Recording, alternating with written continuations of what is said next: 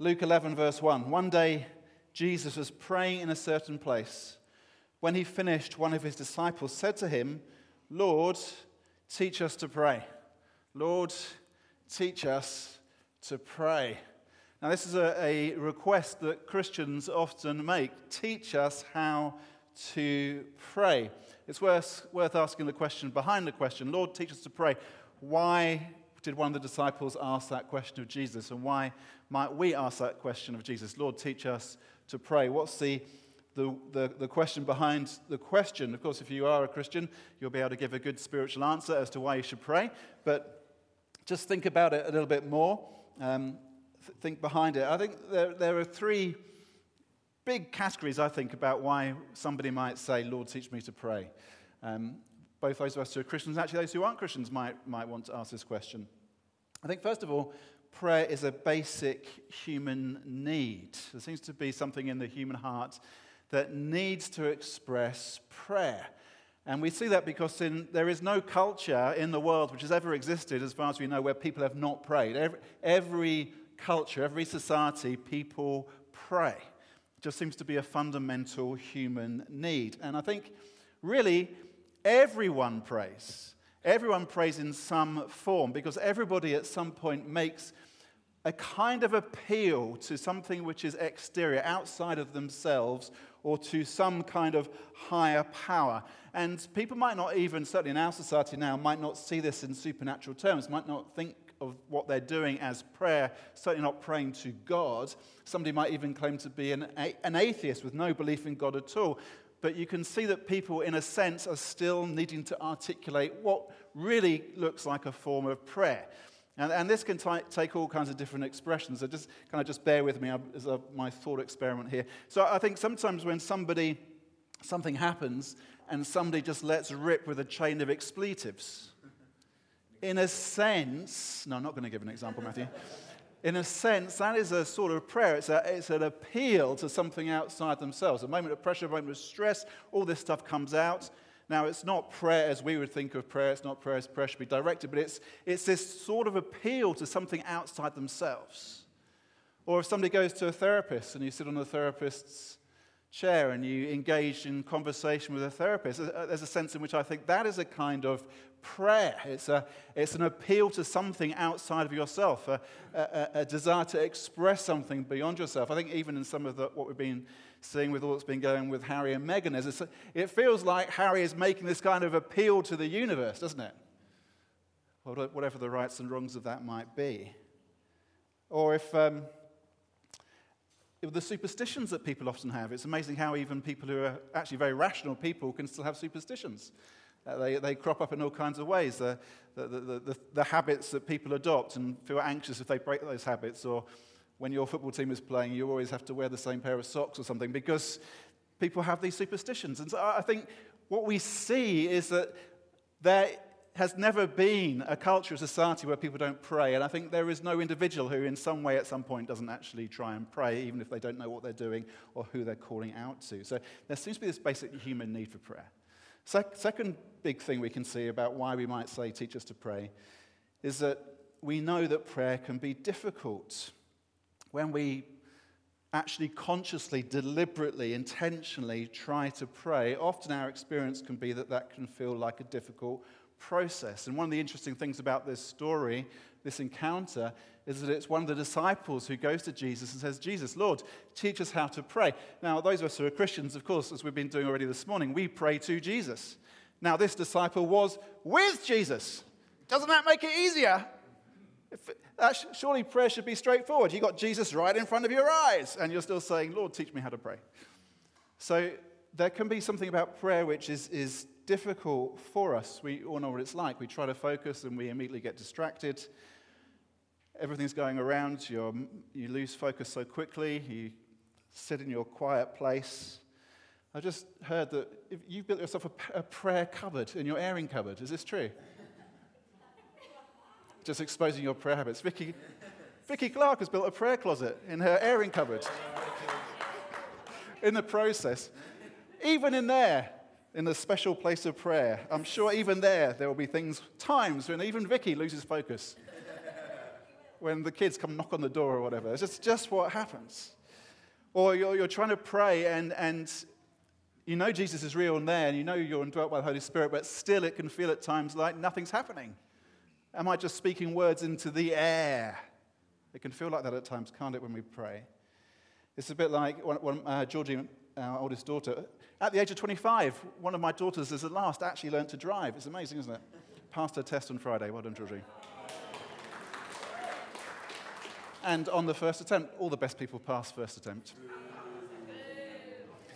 There's a divided the room between those who are the best and the rest of you failures. It was much easier back in the 80s when I took my test. Anyway, you learn to drive, and you know what it's like that when you're first trying to balance the accelerator and the clutch, and you stall the whole time, and it's terrifying because you're afraid if you hit the accelerator too hard, you'll smash into something. And prayer can have some of that kind of awkwardness about it, can't it, at times? It just doesn't seem to be engaging. And so that's a reason why we might say, Lord, teach us to pray. And then the third big reason, I think, is because we do have this desire to connect with the divine. We want to connect with God. Prayer reflects a basic human need.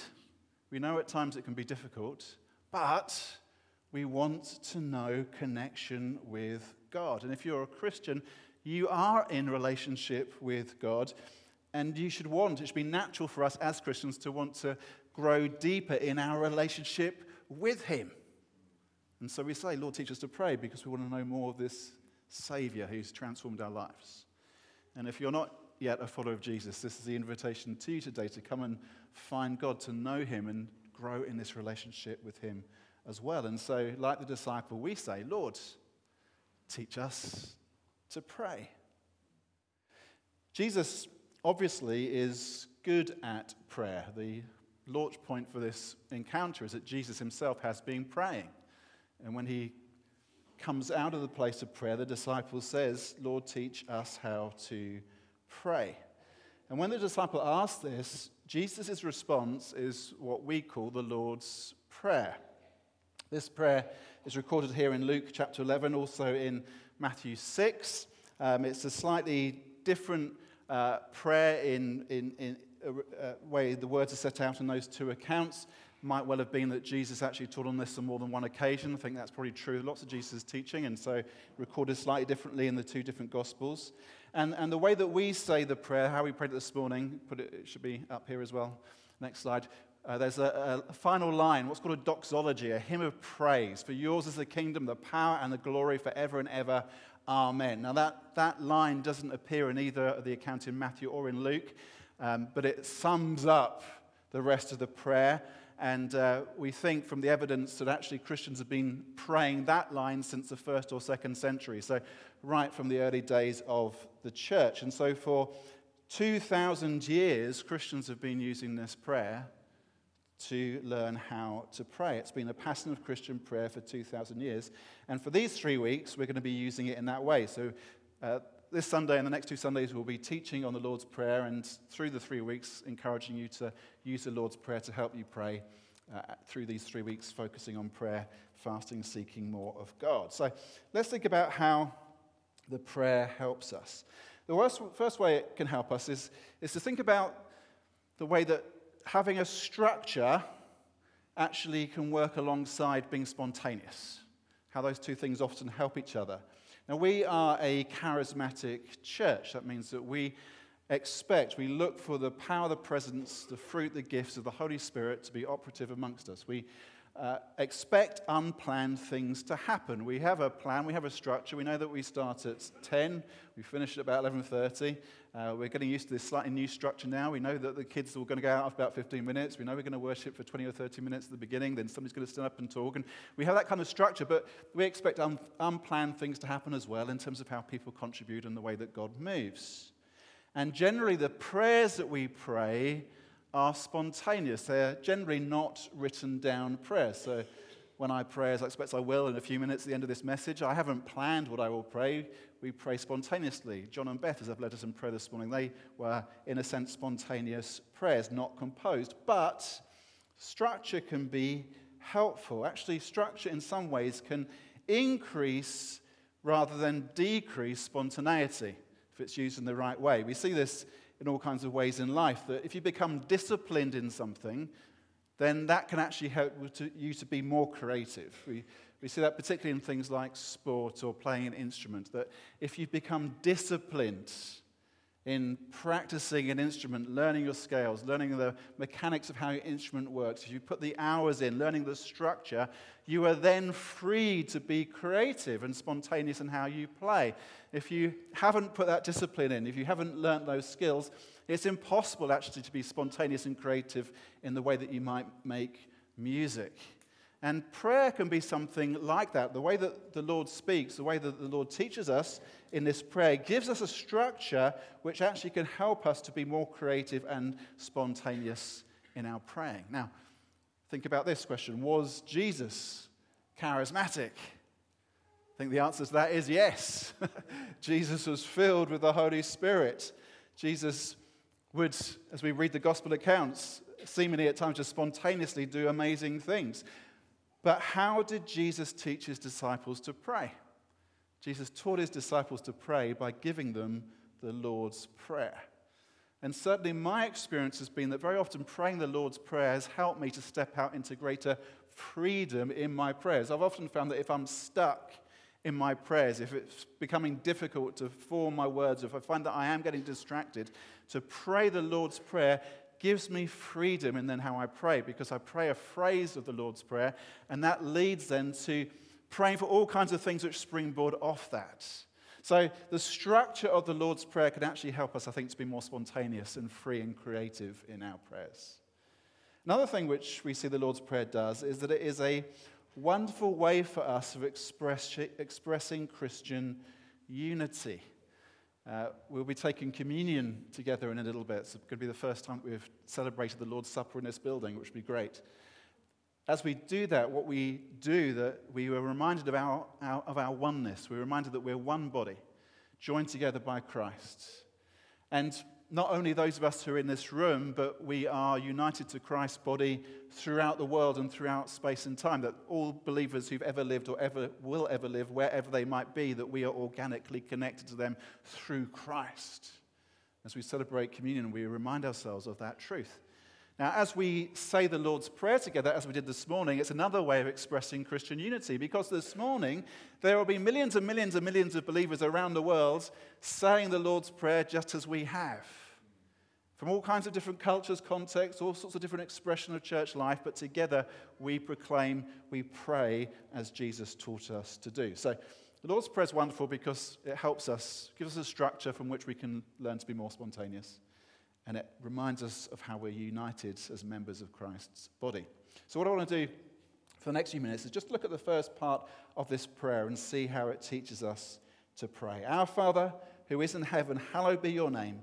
Your kingdom come, your will be done on earth as it is in heaven. Our Father.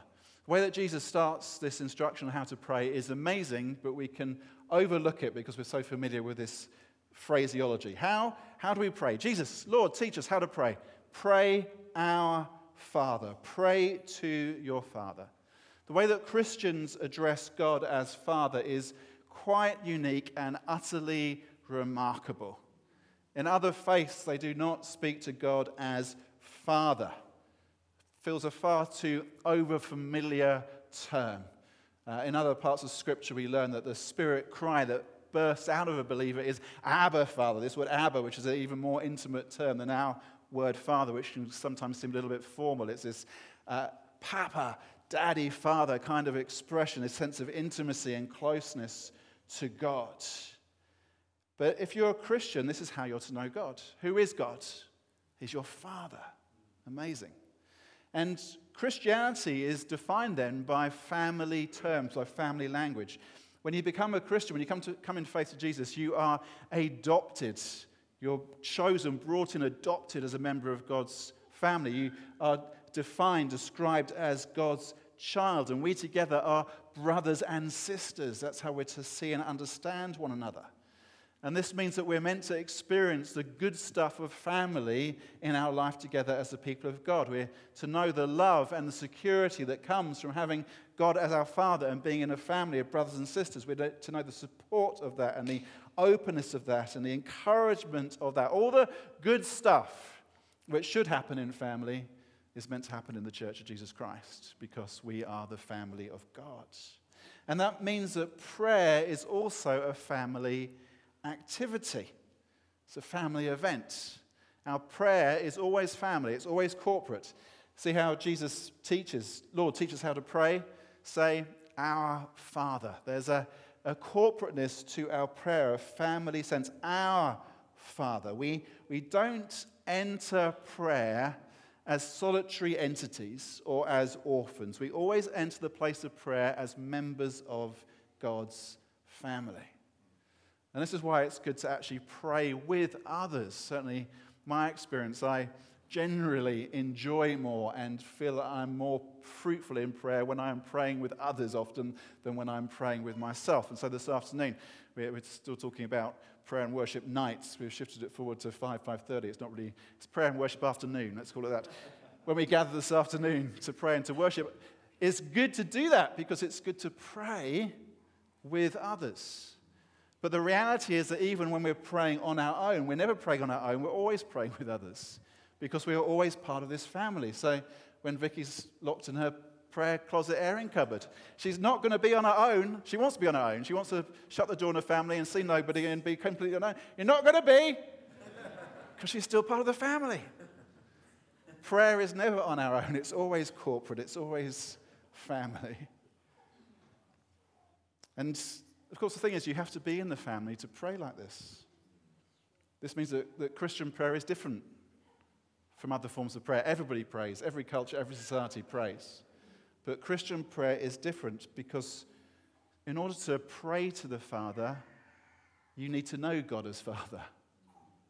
And so again, as an invitation for those here this morning who don't yet know God as Father, you pray. But in order to really pray, you need to know the Father who can adopt you into his family. So turn to him and receive his love. And vitally, as we come to pray to our Father, we need to understand this Father is good. Jesus goes on to illustrate this a few verses on in Luke 11.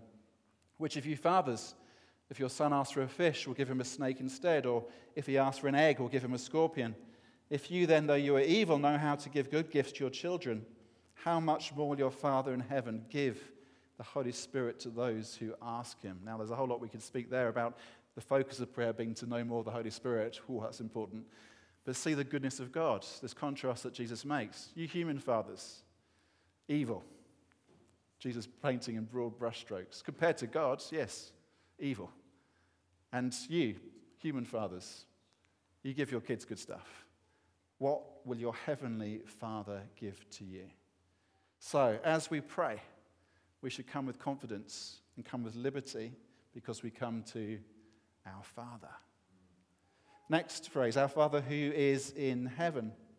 God is Father. He's, in a sense, like an earthly father. When we talk about what is God like, the language we use to describe God is always limited and inadequate because God's God and we're human. And so when we talk about God as our Father, it's in terms of how we understand that, it's like an earthly father in some way, but he is not an earthly father. He's a heavenly Father. And I think this is helpful for those who have had bad experiences of fathering of an earthly father, which of course, tragically, many do. The reality is that earthly fathers can be good, bad, or indifferent. But our Father is heavenly. Just think about that phrase, that expression. If something's heavenly, it's something which is really good, something which is beautiful, something which is desirable. Our Father is heavenly. He's good. And because he's heavenly, he's in heaven, our Father in heaven, this speaks of his authority. Where is our Father? He's in heaven. Now, when my brother and I speak of our Father is our Father in Dulcie Road, which is a nice road, mainly used for learners to practice their three-point turns. And my father has some authority in his house as far as my mother will allow it. But that's about as far as it goes. That's my earthly father. Love you, Dad. But we've got a heavenly Father who's not just in Dulcie Road, he's in heaven. That speaks of his authority, his kingly authority. So we come to our Father who is good, we come to our Father who is king. And so we should pray in those kind of terms on that kind of scale. That when we come to pray, we're praying to the God of the heavens. And that should raise up our prayer from being small and indifferent to a heavenly scale. Next phrase, hallowed be your name. Hallowed is a rather antiquated term. It's not really used anywhere now apart from in this prayer. Hallowed be your name means holy, being sacrosanct, sacred, something which is set apart. There should be a reverence to our prayers as well as a familiarity. Now, I think at our moment, our cultural moment, this point of history, the way our society is shaped at the moment, this sense of reverence, of awe, of what is sacred is particularly difficult for us to grasp. We're not really a culture which is very good at a sense of the holy. We're actually a culture which in many ways has intentionally upturned and desecrated things which would have been held sacred in the past. We're not very good at a sense of awe. We've trivialized so much of life. But we can get glimpses. I think people generally get glimpses of what is sacred, what is awe-inspiring, through other things, through the created order. It might be that you look at an amazing landscape, you look at an amazing sunset. Grace and I were walking the dogs on the beach yesterday afternoon. Actually, everybody in Poole who had a dog was on the beach yesterday afternoon. After all the rain in the morning, it was chaos down there. Anyway, but the sky was awesome. And in the midst of all the chaos of thousands of whirling dogs, at one point we managed to look up and say, look at the sky. And there's something of that sense of awesomeness, also almost something that's sacred. Or sometimes you might get a touch of it through music or maybe even through sport, something which happens where you just kind of, there's that emotional but beyond emotional, that soulful response, something which every part of you kind of tingles and you say, that is awesome. And another way to think of this might be, what would you really grieve over? What would you mourn over if somebody despoiled it? That can give us a sense of the sacred. It might be that there's a particular view that you love, and if somebody came and dug it all up and planted concrete all over it, that would cause you grief because it would feel that it's been despoiled, something which is very precious to you. Or maybe if somebody broke into your house and you could cope with them stealing loads of stuff, but if somebody defaced, smashed, vandalized a precious family photo, that might be the thing which in your soul would cause you grief because something sacred almost has been touched. Or if someone you love was attacked and despoiled, it's that sense of, this shouldn't be touched. What is that thing in your life where you'd say, don't touch this, this is too precious, you're not allowed to touch this. And I think if you can grasp that, you can grasp something of what the sacred is, of what the awesome is. And when we come to God, our Father, it should be with that sense of what is most precious, what is most awe-inspiring, what is most sacred, what is most holy. And as we pray, we are identifying that. Our Father in heaven, hallowed be your name. You above all are most precious, most valuable, most holy, sacred, wonderful. And our prayer is identifying of that, who God is, what he's like. And it's also expressing a desire that others would see it. That the name of God would not be dragged through the mud, but might be lifted up as it should be.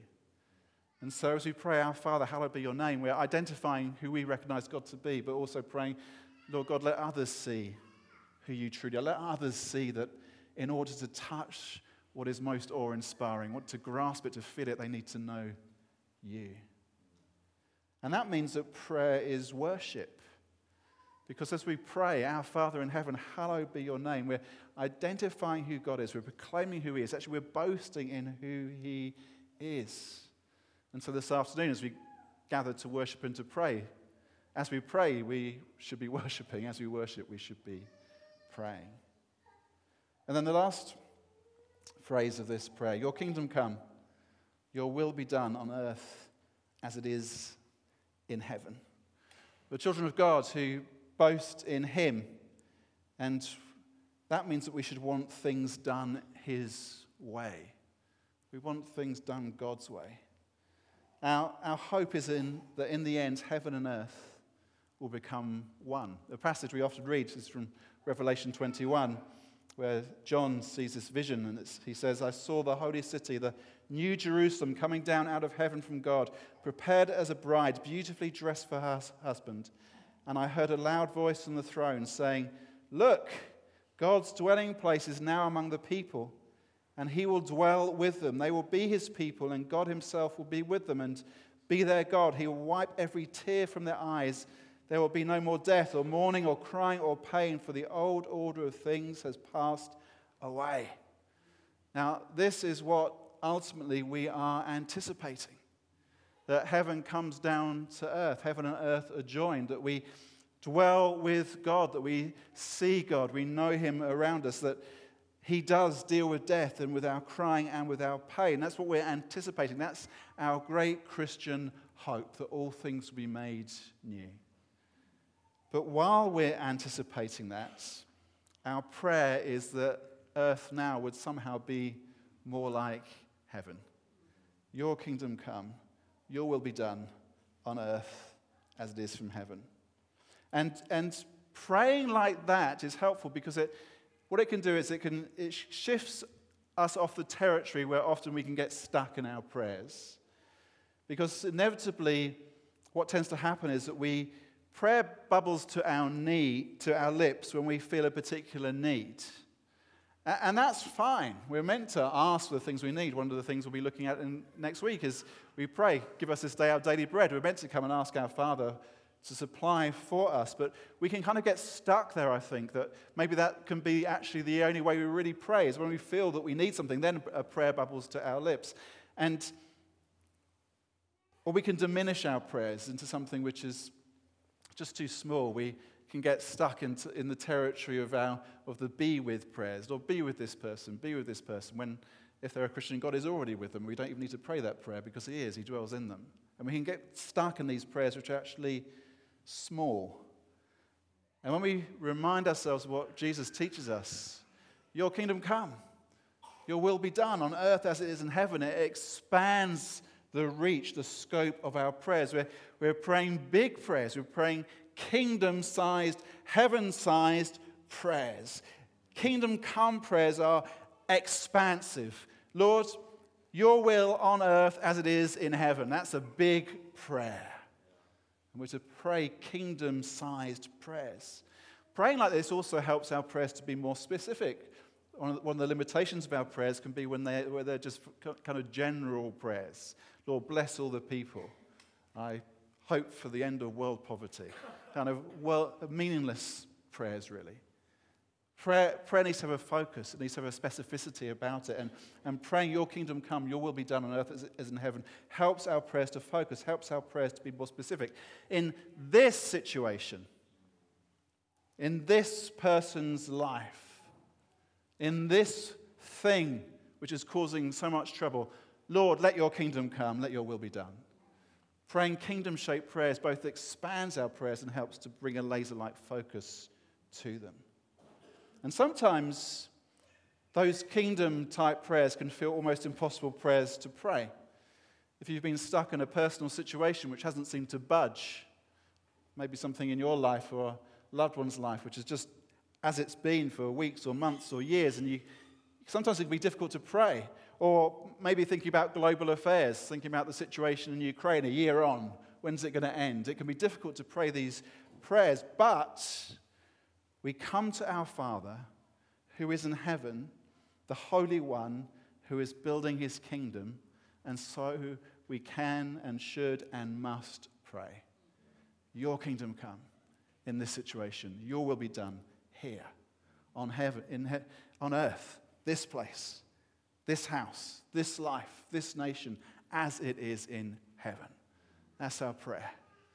And so as we start these 21 days of prayer, let's come with this sense of liberty and freedom and confidence, because we're coming to our Father. We're family members. We're welcomed in. Let's come with a sense of amazement that he is the God of heaven, which means he has all authority. And when we pray, we are seeking to experience and know his authority in our lives. He's the God who is holy. Let's have a sense of awe as we come to God. Reverence, wonder. And let's pray kingdom-shaped, kingdom-sized prayers for things in our life, for things in this church, our town, our nation, and the nations of the world. Let's pray. Let's spend time these 3 weeks praying kingdom-shaped prayers. Let's pray for breakthrough. Let's pray that 2023 will be a year when we see more of the kingdom of God breaking out in our experience. Let's pray that we would see his power at work in our experience at Gateway Church. Let's pray that this new baptistry tank thing we have got will be filled and people getting baptized much more than happened last year. Let's pray that we'd see evidence of God's grace break into people's lives. Let's pray for evidence of God's healing power in people's lives. Let's pray kingdom-shaped prayers for people who've got stuck in mental health issues and need to know fresh freedom and liberty. Let's pray for that. Let's pray for those who have experienced, feel isolated, to know that they're part of a family. Let's pray for those who don't know Christ, to find him, to be born again, added into his people. Let's pray. Let's look for the kingdom of God to be more and more evident amongst us. Father, our Father in heaven, hallowed be your name. Your kingdom come, your will be done on earth as it is in heaven. Lord, we pray this. Father, we pray this. Pray that our experience would be one of delighting in you, our heavenly Father who is good and gives us good things. We do pray, Jesus, Son of God, Son of the Father, as we come to your Father in prayer, that we would know more of the Holy Spirit active and present at work in us, that we would see more of the kingdom breaking out amongst us, that this church, us, this part of your family, this part of your body here would be full of the life of God, and that we would know how to pray. I pray even these 3 weeks, Father, that we'd learn better how to pray. Jesus, teach us how to pray. That we ask in your precious name. Amen. Amen. Shall we stand? We're going to come and worship, and as we do that, we're going to take communion together. This is the first time we've taken communion in this building. So what I'd encourage you to do is the band lead us in the next song. Come and take bread and wine. There's stations at the front and at the back. And then let's come back to our seats. Let's hold on to it. And at the end of the song, I'll come and lead us. And let's take communion together, celebrating our union, our oneness in Christ, and all that means for us. Let's worship. Let's come and take the bread and wine.